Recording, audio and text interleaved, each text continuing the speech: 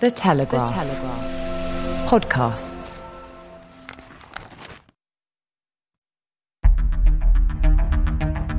I'm David Knowles, and this is Ukraine, the latest. Today, we bring you the latest updates from the front lines, analyse the news that Ukraine is establishing bridgeheads on the left bank of the Dnipro, and we speak to foreign correspondent Matthew Day on the latest developments in Poland as politicians negotiate to form a new government.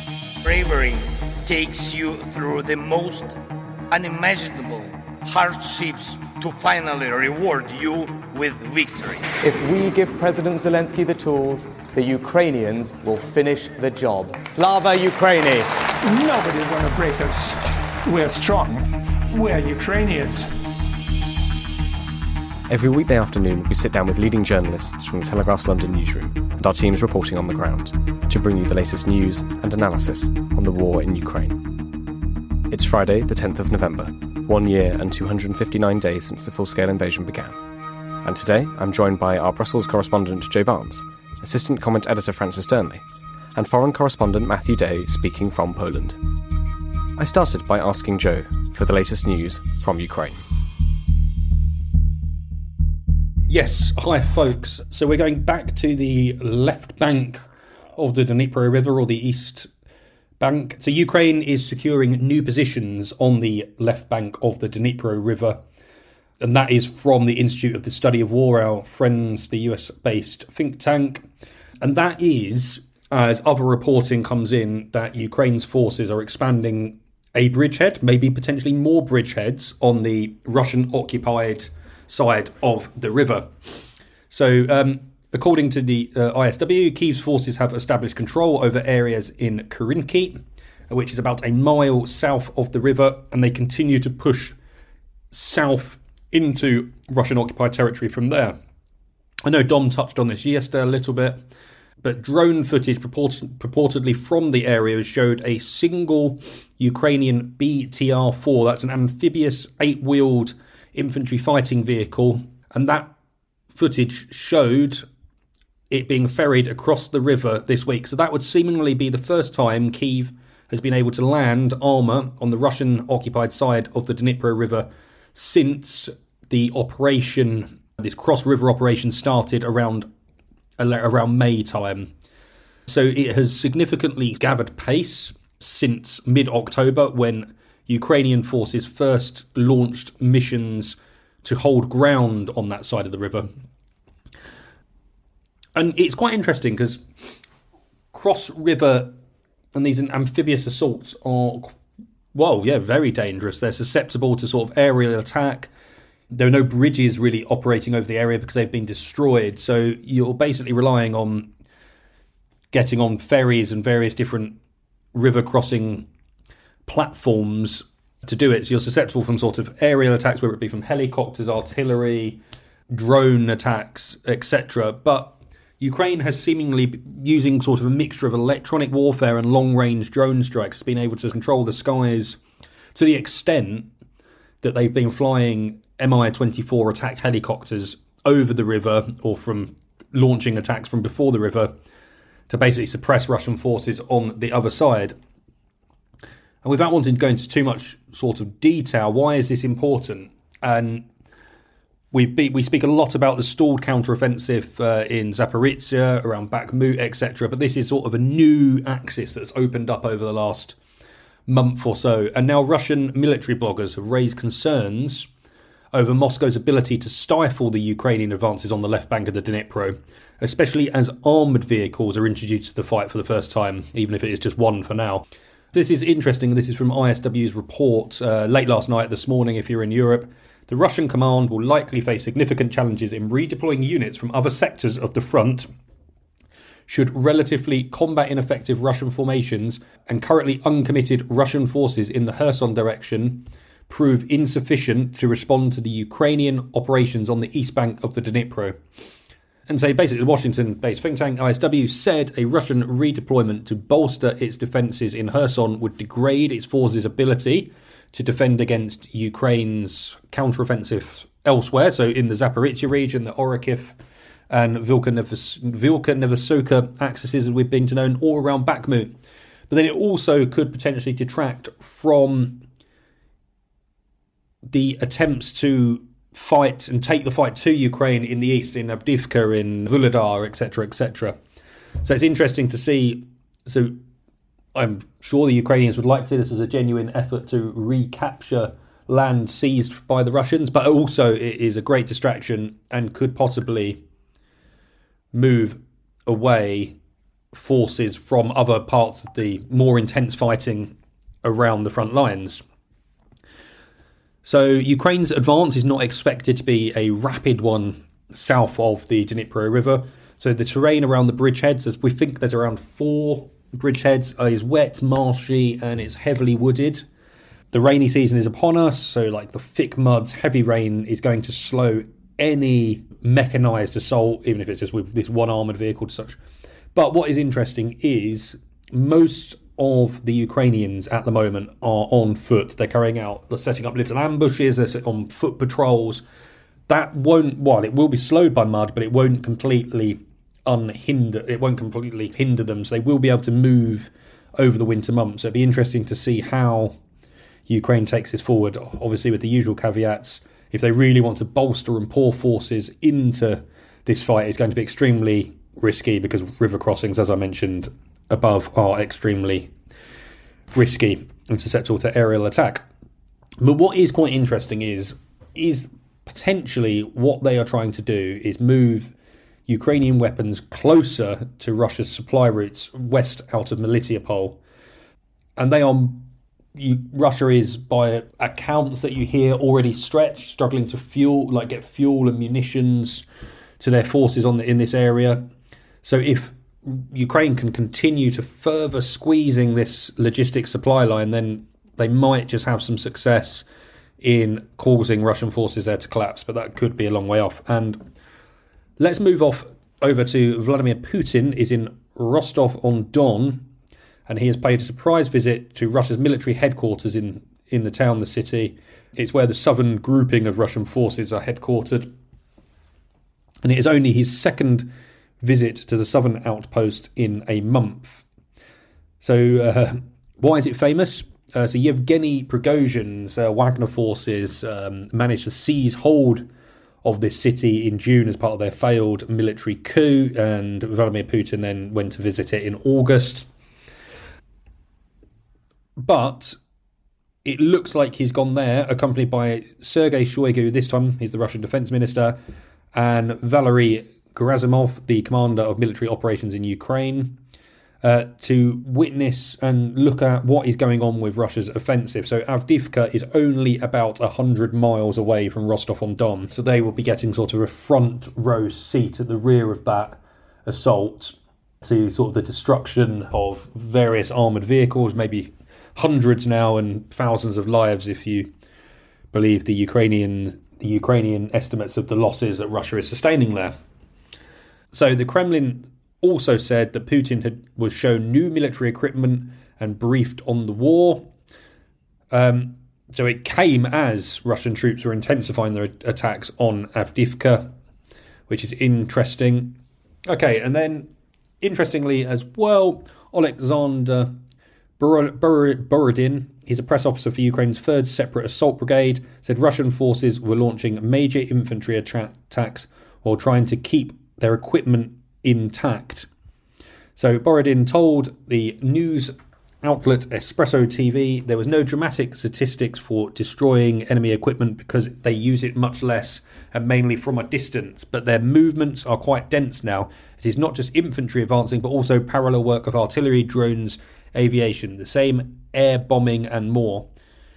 So we know when Russia tried to attack Avdiivka, they went with this massive sort of mechanised assault and ended up coming across the same problems as Ukraine did, running into thick minefields, artillery barrages, these first-person view drones that have been so effective at quashing mechanised advances. So it now looks like Russia have taken the sort of more attritional approach. They're going to go use their maybe meat waves that they like to use of soldiers, little groups sent to their almost deaths under the cover of artillery and long-range fires. That's a more sort of traditional approach used by Russia, and more frequently by Ukraine these days as well, as they seek to conserve what they have left in terms of armoured vehicles and tanks, etc.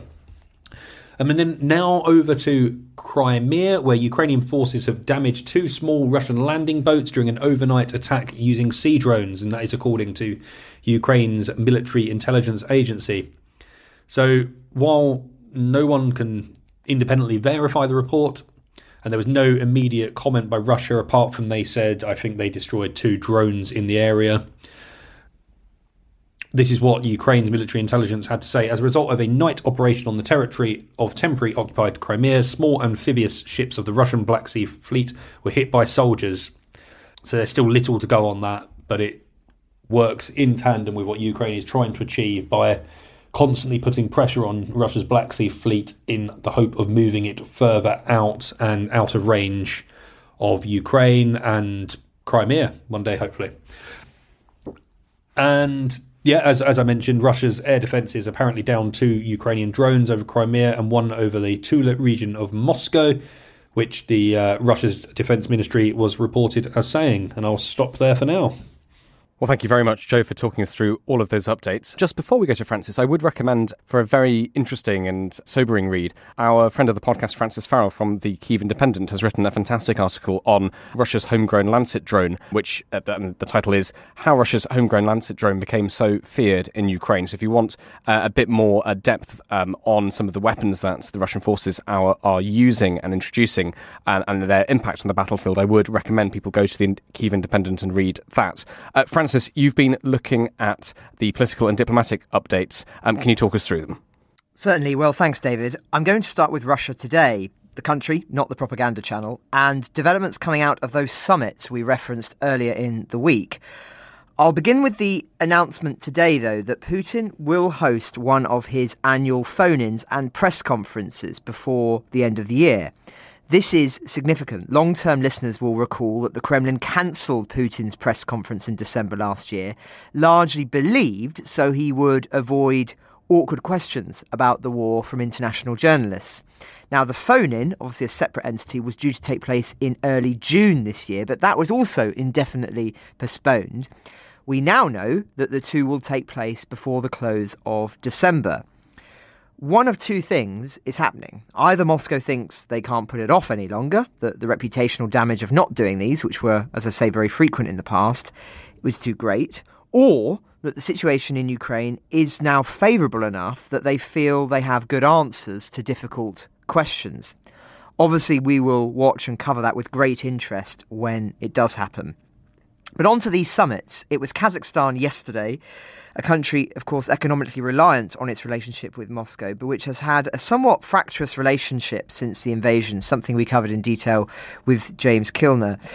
Speaking to this, many are commenting on a rather embarrassing moment for the Russian delegation when the president began his speech yesterday speaking not in Russian, the language usually adopted at summits by former Soviet states, but instead choosing to speak in his native tongue.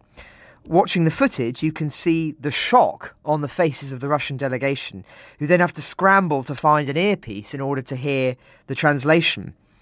Now, as Bakhti Nishanov of the Helsinki Commission writes on Twitter, or X as we call it these days, quote, leaders of the former Soviet states speak Russian with their Russian counterparts, both as a matter of deference, practicality, but also as a remnant of the Soviet past and the behaviour expected by a colonial master of a presumed satellite state. It is in this context, and especially in light of the constant drumbeat of Russian politicians making territorial claims on Kazakhstan, Tokayev choosing to speak in Kazakh is a power move and sends a clear signal to the Kremlin. Now, Moscow's intentions for the summit more broadly became clearer yesterday, as it appears it may be intending to provide gas to Iran via Kazakhstan. According to the ISW, Putin emphasised during a meeting with the Kazakh president that Russia currently transports gas to Uzbekistan through Kazakhstan, something which only began in October, and wants to expand this. Notably, though, Uzbekistan still exports its own domestically produced natural gas, including to Russia as recently as 2021, despite suffering domestic shortages in recent years. So this continued export of gas while importing Russian gas suggests Uzbekistan may not actually be the final destination for all of its Russian gas imports. As the ISW says, Uzbekistan is capable of providing Iran with direct access to other Central Asian as well as Russian and Chinese markets. Interesting, and something for us to discuss the next time James is with us. It would certainly make sense given the diplomatic context from Moscow's perspective at the moment. Now, on to Russia's other allies. A notable, if unsurprising, development today following the major political news of the week that Ukraine will now be a candidate for membership of the European Union. Hungary's Prime Minister, Viktor Orban, has said that he doesn't support moving forward on those negotiations. So, for a little bit of context here, EU leaders, as we've said in earlier episodes, are set to decide in mid-December whether Ukraine should be formally invited to begin talks to join the 27-member union. And Kyiv will require unanimous approval for that formal invitation, which has been recommended now, this week, from the Commission. So technically speaking, Hungary could well block that. Though Joe and I were talking about this before we went on air, and we agree that in all likelihood, given the length of time it will take for Ukraine to even conceivably become a member of the EU, it seems more likely that Hungary will choose this moment to slow things down, kick up a bit of a fuss, but not to actually veto the formal discussions to begin, so not to bar Ukraine's progress. So they'll huff and puff, but won't actually blow the house down yet. It's worth repeating that Hungary's obstinacy cannot impede the EU's economic support for Ukraine. If it were to veto another thing, this upcoming $50 billion aid package due to be signed off in mid-December, then the EU is confident it will be able to work around that. After all, despite all the gloom at the moment, support remains very, very high in the EU. The Czechs have just signed an agreement with the Taiwanese government, interestingly, to work together to help reconstruction work in Ukraine, with a senior Czech envoy praising Taipei as a great ally despite the absence of formal diplomatic ties. And indeed, if you speak to people in Taiwan, they will tell you that the war in Ukraine is absolutely vital from their perspective for their long-term security. And the fear of what a country being allowed to seize sovereign territory would mean for their independence were Russia to be successful in Ukraine. So it's important to remember that in the context of Taiwan. It's not often talked about. So that's the main political picture as things stand, David. Thanks very much, Francis Durnley. There's one other story I think we should focus on. Can you talk us through it? Sure, this is a very concerning one and obviously addresses a matter we try and raise on the podcast as often as we can when there are developments. So, a 17-year-old Ukrainian orphan abducted from Mariupol faces conscription into the Russian army, his lawyer has warned, as the Kremlin searches for fresh recruits.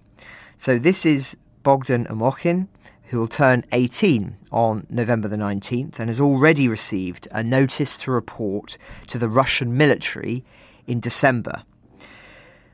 His lawyer has said, and I quote, "I no longer have any doubts about Russia's plans. When Bogdan turns 18 in 3 weeks, he will already be an adult and most likely will be sent to serve in the Russian army." So he was among 31 children abducted from Mariupol and illegally sent to Russia in May last year when he was placed into foster care despite his sister being his legal guardian. He was allegedly then forced to take Russian citizenship and was paraded around as part of Russian propaganda, according to various human rights organisations advocating on his behalf. Now, the warning from Bogdan's lawyer prompted a response from Russia's Commissioner for Children's Rights. In an interview with Radio Liberty, she claimed that Bogdan was not at risk of being drafted because he's studying in college and is eligible to defer his enlistment. But once he turns 18, Ukrainian lawyers say he will no longer be able to renounce the Russian citizenship imposed on him and will be barred from leaving Russia unless he fulfills the requirement to serve in the military. As a consequence of this, there have been several unsuccessful attempts to bring him back to Ukraine. In July last year, he tried to return home on his own, according to his lawyer, and he has repeatedly expressed a desire to go home, but has not been able to do that. He's not been let out of the country, he's not been allowed to leave. And his lawyers said at present we do not have any confirmation regarding the return of the child to Ukraine, despite the fact that all the necessary documents have been submitted and there is confirmation regarding their receipt. We've tried contacting the Russian embassy here in the UK. They have not replied to our request for comment. He is one of over 19,000 children the Ukrainian government say have been taken from Ukraine against their will, with as little as 386 returned. We've spoken many times about the horrors we know that they have been subjected to, including being taught to hate their own country in re-education camps. But being forced to fight against your country is somehow even more disturbing, I think. And so inevitably we will be monitoring this very closely. Well, thank you very much, Francis and Joe. If there are no more updates from either of you, let's go to our final thoughts. Joe Barnes. Hi, folks. Just want to say I'll be off to Hungary next week and to speak about the Ukraine's membership bid for the EU membership with sort of Hungarian politicians and decision makers there. So keep an eye out for that. But then with my final thought, it was more of I wanted to give a hat tip to a story that appeared on the Sky News website this morning. It's quite a touching story about a young girl called Kamila Harashenko, a young chess player who moved from Kramatorsk to the UK with the help of the international chess community. And I know there are lots of chess players in Ukraine, many very talented chess players in Ukraine. It just seems to be a game that people in that part of the world really enjoy playing. So it's good to see that she is now off. She has now swapped allegiances somewhat to go and she will play her first games for England coming up soon. So she's a 21-year-old. She's studying computer science at Hull University and will play chess for England. And it's written by Michael Drummond, a foreign news reporter at Sky News, and was put on their website this afternoon. So I'd encourage people to go and read Kamila Harashenko's story about how she moved to the UK with the help of the international chess playing community from Kramatorsk at a time when, the city's sort of existence was in question. Days after she left, I think it was about 30 or 40 people were killed, hundreds more injured when a Russian missile attack struck the very busy train station there as sort of women, children and families queued to get out and move away from eastern Ukraine to safety. And I'll stop there. Thank you very much, Joe. Francis Stanley. Thanks, David. We had Aliona Livko on the podcast yesterday, and as part of that, we were discussing the implications, ramifications of Ukraine's decision not to have a presidential election in March, and we discussed the perceived advantages and disadvantages of that from the perspective of Kyiv. And a lot of listeners have been in touch reflecting on this as well. And I just wanted to read an extract from an email from Dermot. So he says, "Greetings from Sydney, Australia. I listened with interest to Aliona and her analysis of the choice and chance of there being a presidential election in Ukraine next year, or not, as the case may be. I agree with all her points and would like to add that Russia, being masters at interfering in elections all over the world, would concentrate every disruptive strategy, hack, dirty trick and channels of disinformation they can muster to sabotage any election and generate division and uncertainty within Ukraine. Yet another reason to add to the long list as to why an election is surely an unnecessary burden on Ukraine right now." Well, thank you for reaching out, Dermot, and to everyone else who's written in about this. I think it's an important point to add into the conversation, and one, of course, that the West is going to need to be increasingly sensitive to in a big year for elections next year, despite what's happening in Ukraine. United States, of course, here too, in Great Britain. We mustn't underestimate the role of disinformation. Disinformation, of course, being the deliberate manufacture and proliferation of knowingly false material. This is not about censoring opposing opinions legitimately held. Such a freedom was, after all, what so many people gave their lives for in democratic countries. And in that vein, I do just want to end today by saying that this weekend marks Remembrance here in Britain, where we pause and remember those who gave their lives in the service of our country. It's also commemorated around the Commonwealth. Over 5 million men and women from those nations also served in the First and Second World Wars alone. If you haven't watched Dom's Defence in Depth this week, we'll include a link to it in the description. It's a very poignant reflection on what it means to him as a former serviceman who lost friends in conflict. Such a day means a lot of things to a lot of different people. But given events around the world, the most unstable for many decades, those who gave their lives for freedom will be on the forefront of many of our minds. On behalf of all of us at Ukraine the Latest, we will remember you. Thank you so much, Francis and Joe. Yesterday, I caught up with foreign correspondent Matthew Day to talk about Polish politics and society in the weeks following Poland's general election. Here's our conversation. Matt, we reported on the Polish general election from a few weeks ago. What listeners may not know is that there's still political wrangling to form a government. Can you tell us the latest here? What's been happening and who are the movers and shakers? Well, we have a number of movers and shakers. And at the moment, number one, we can say Mateusz Morawiecki, who is the incumbent prime minister. And he has been selected by the president, Andrzej Duda, to have first crack of the whip at forming a new government. Now, people say that this is just like they're going through the procedures because Mateusz Morawiecki, his party, Law and Justice, even though they will have the most seats in the new Polish parliament, they won't have enough seats to form a majority. And so Duda says, well, I had to give them a chance because they're the most popular party. But everybody really knows that Morawiecki's chances of forming a government are incredibly slim. No other party has said they will work with Law and Justice. And people from Law and Justice, the governing party, are saying they're trying to prize away an MP here, an MP there from another party or another grouping, faction. They might do that, but they won't get enough to form a majority. So the ball really will be very soon in the court of Donald Tusk. Of course, known to many people now in Europe and in the UK as well. And he's the leader of the opposition. He has said, look, we can get a coalition government together. They haven't done that yet. Apparently tomorrow, on Friday, they have announced that they will officially strike a coalition agreement. That coalition will have a majority in parliament.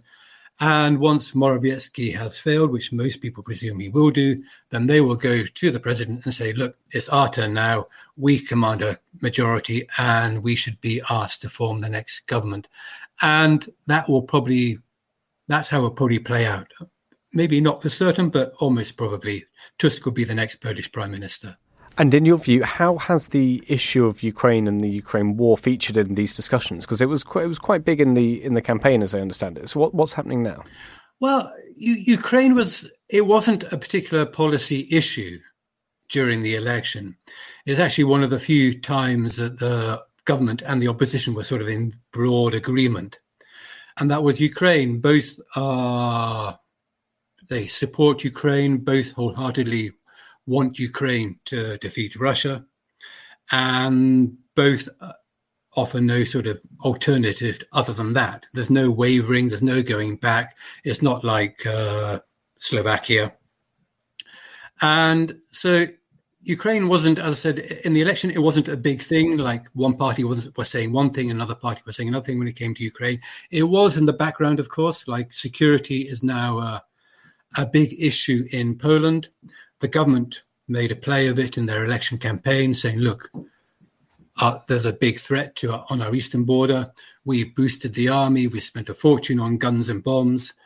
So security, Poland will be secure through our policies. Having said that, they haven't really won the election. So maybe it didn't work as successfully as they would have liked. But when it comes to the parties, there is a subtle difference, though, when it comes to Ukraine. And maybe not in how they directly orientate themselves towards Ukraine, but actually how they orientate themselves to Europe. Of course, Law and Justice, the governing party, they have a very rather cantankerous relationship with the EU. while Donald Tusk, of course, being a Europhile, wants to improve relationships with the EU as soon as he can get into office. I think he said this is his number one priority. And if they can improve relationships with the EU, then it is possible that Poland might be able to exert greater influence in the EU when it comes to Ukraine policy. So they have the same drive when it comes to Ukraine, supporting Ukraine, getting weapons to Ukraine, getting financial support for Ukraine, as the current government does. But at the same time, they will be heard more, perhaps, by the voices in Brussels, by the powers in Berlin, in Paris, because the new Polish government will be far more EU-friendly and cozier to Brussels. So little things like that could change. For example, there was a dispute between Ukraine and Poland over grain. That sort of set Poland at odds with the EU. Those little disputes probably won't appear so often or won't appear at all with a more EU-orientated Polish government. Matt, you spoke there briefly about Slovakia, and we covered obviously the Slovak elections, the election of Robert Fico in Slovakia, and his position, a lot less supportive towards Ukraine. How did that go down in Poland? What was the reaction? What is the attitude of the Polish government and Polish people towards Slovakia, Hungary? What do they make of it? Well, I think they're rather sad and disappointed, really. These are countries that are on the eastern flank of NATO, the EU. These are countries that have a certain amount of common history when it comes to being bossed around by the Russians or being invaded by the Russians or the Soviet Union, of course, as in the case of Czechoslovakia in 1968, Hungary in 1956.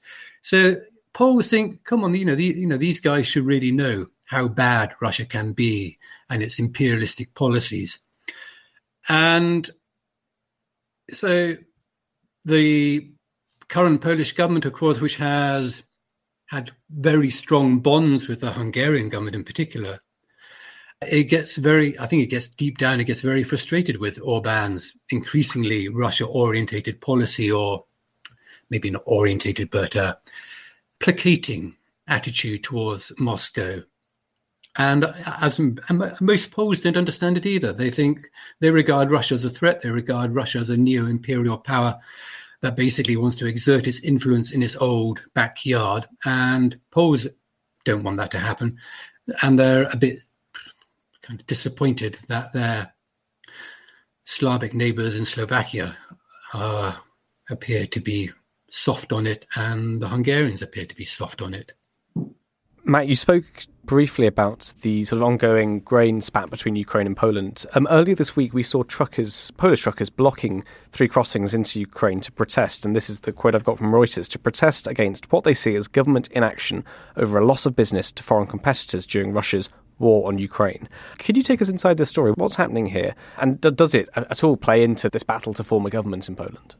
Well, what you have Polish lorry drivers, Polish road haulage firms complaining, probably with a certain amount of justification, that once the war started, you had this sort of permit program that stopped Ukrainian haulage firms, lorry drivers, operating in the EU. That was abolished to basically free up the flow of goods between the EU and Ukraine for understandable reasons. We needed to get supplies into Ukraine quickly.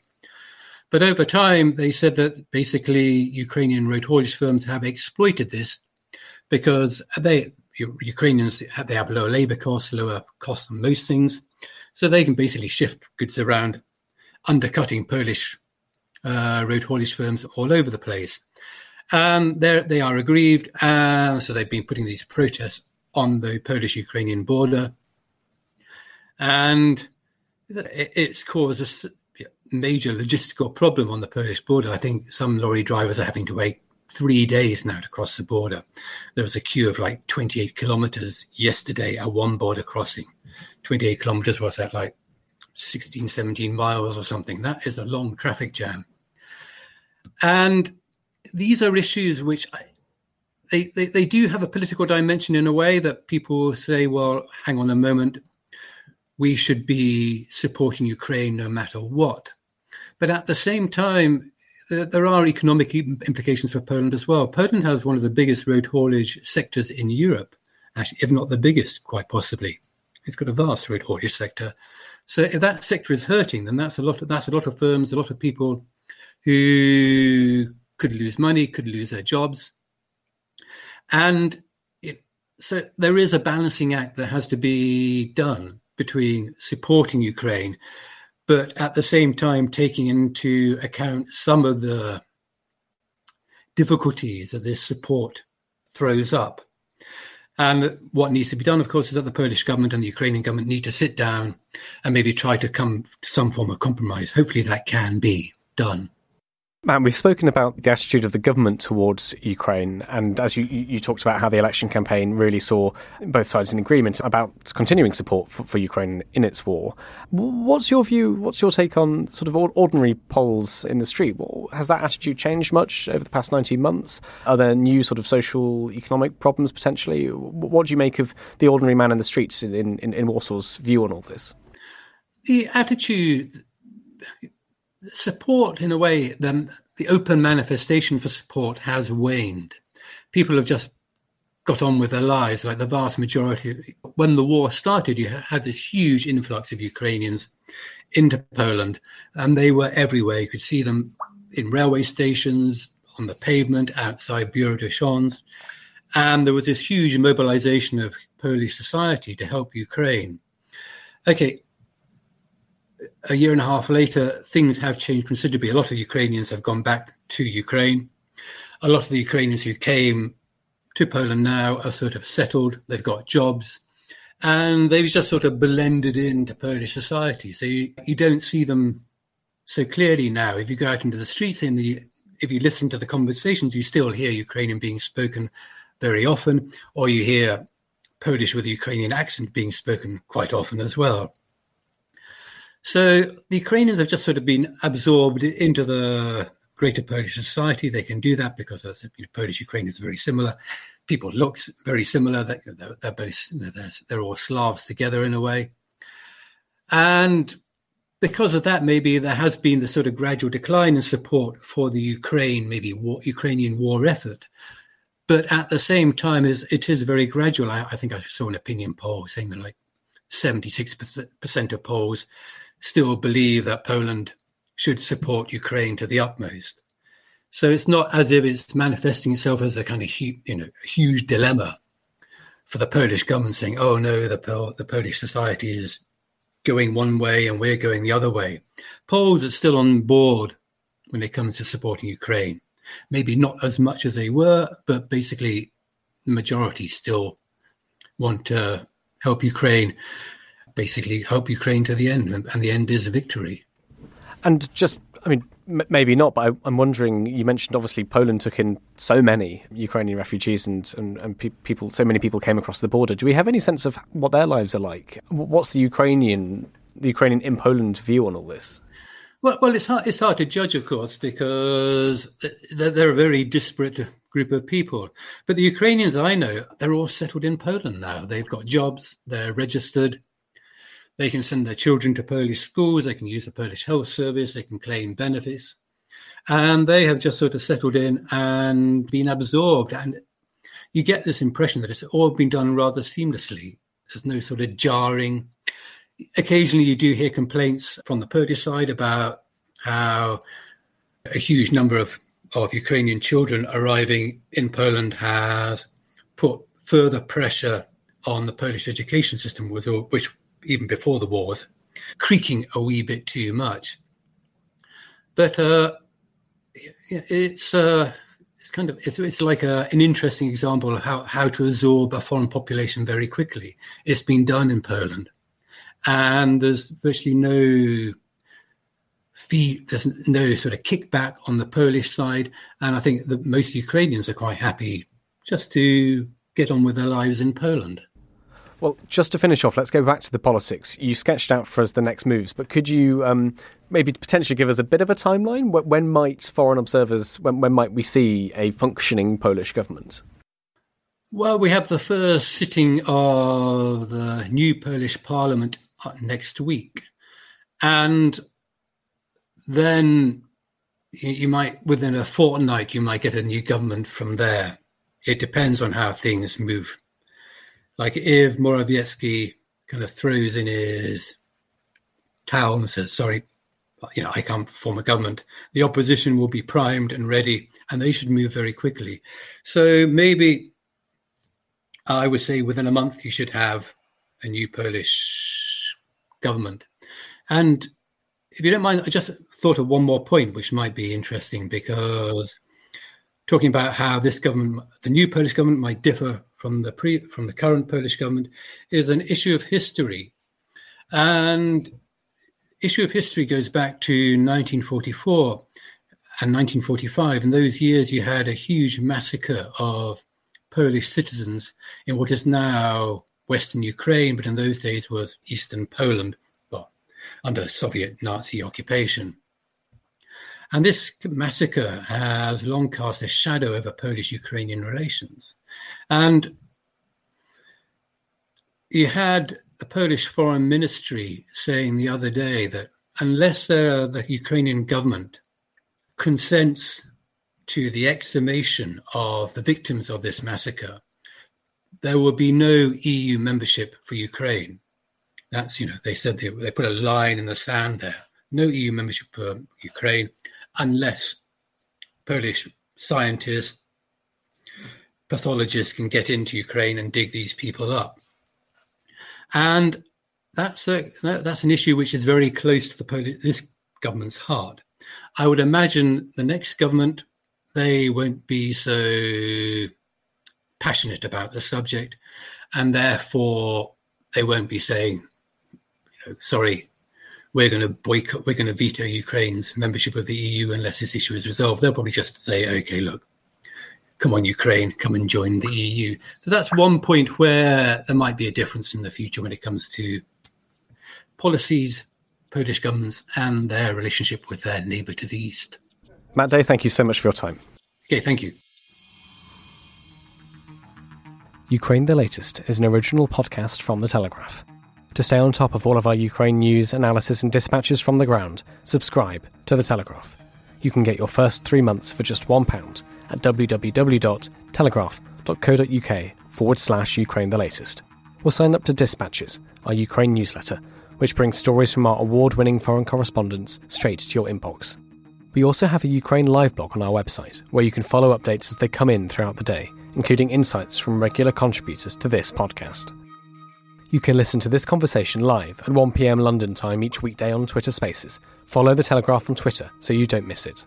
To our listeners on YouTube, please note that due to issues beyond our control, there is sometimes a delay between broadcast and upload. So if you want to hear Ukraine the Latest as soon as it is released, do refer to the podcast apps.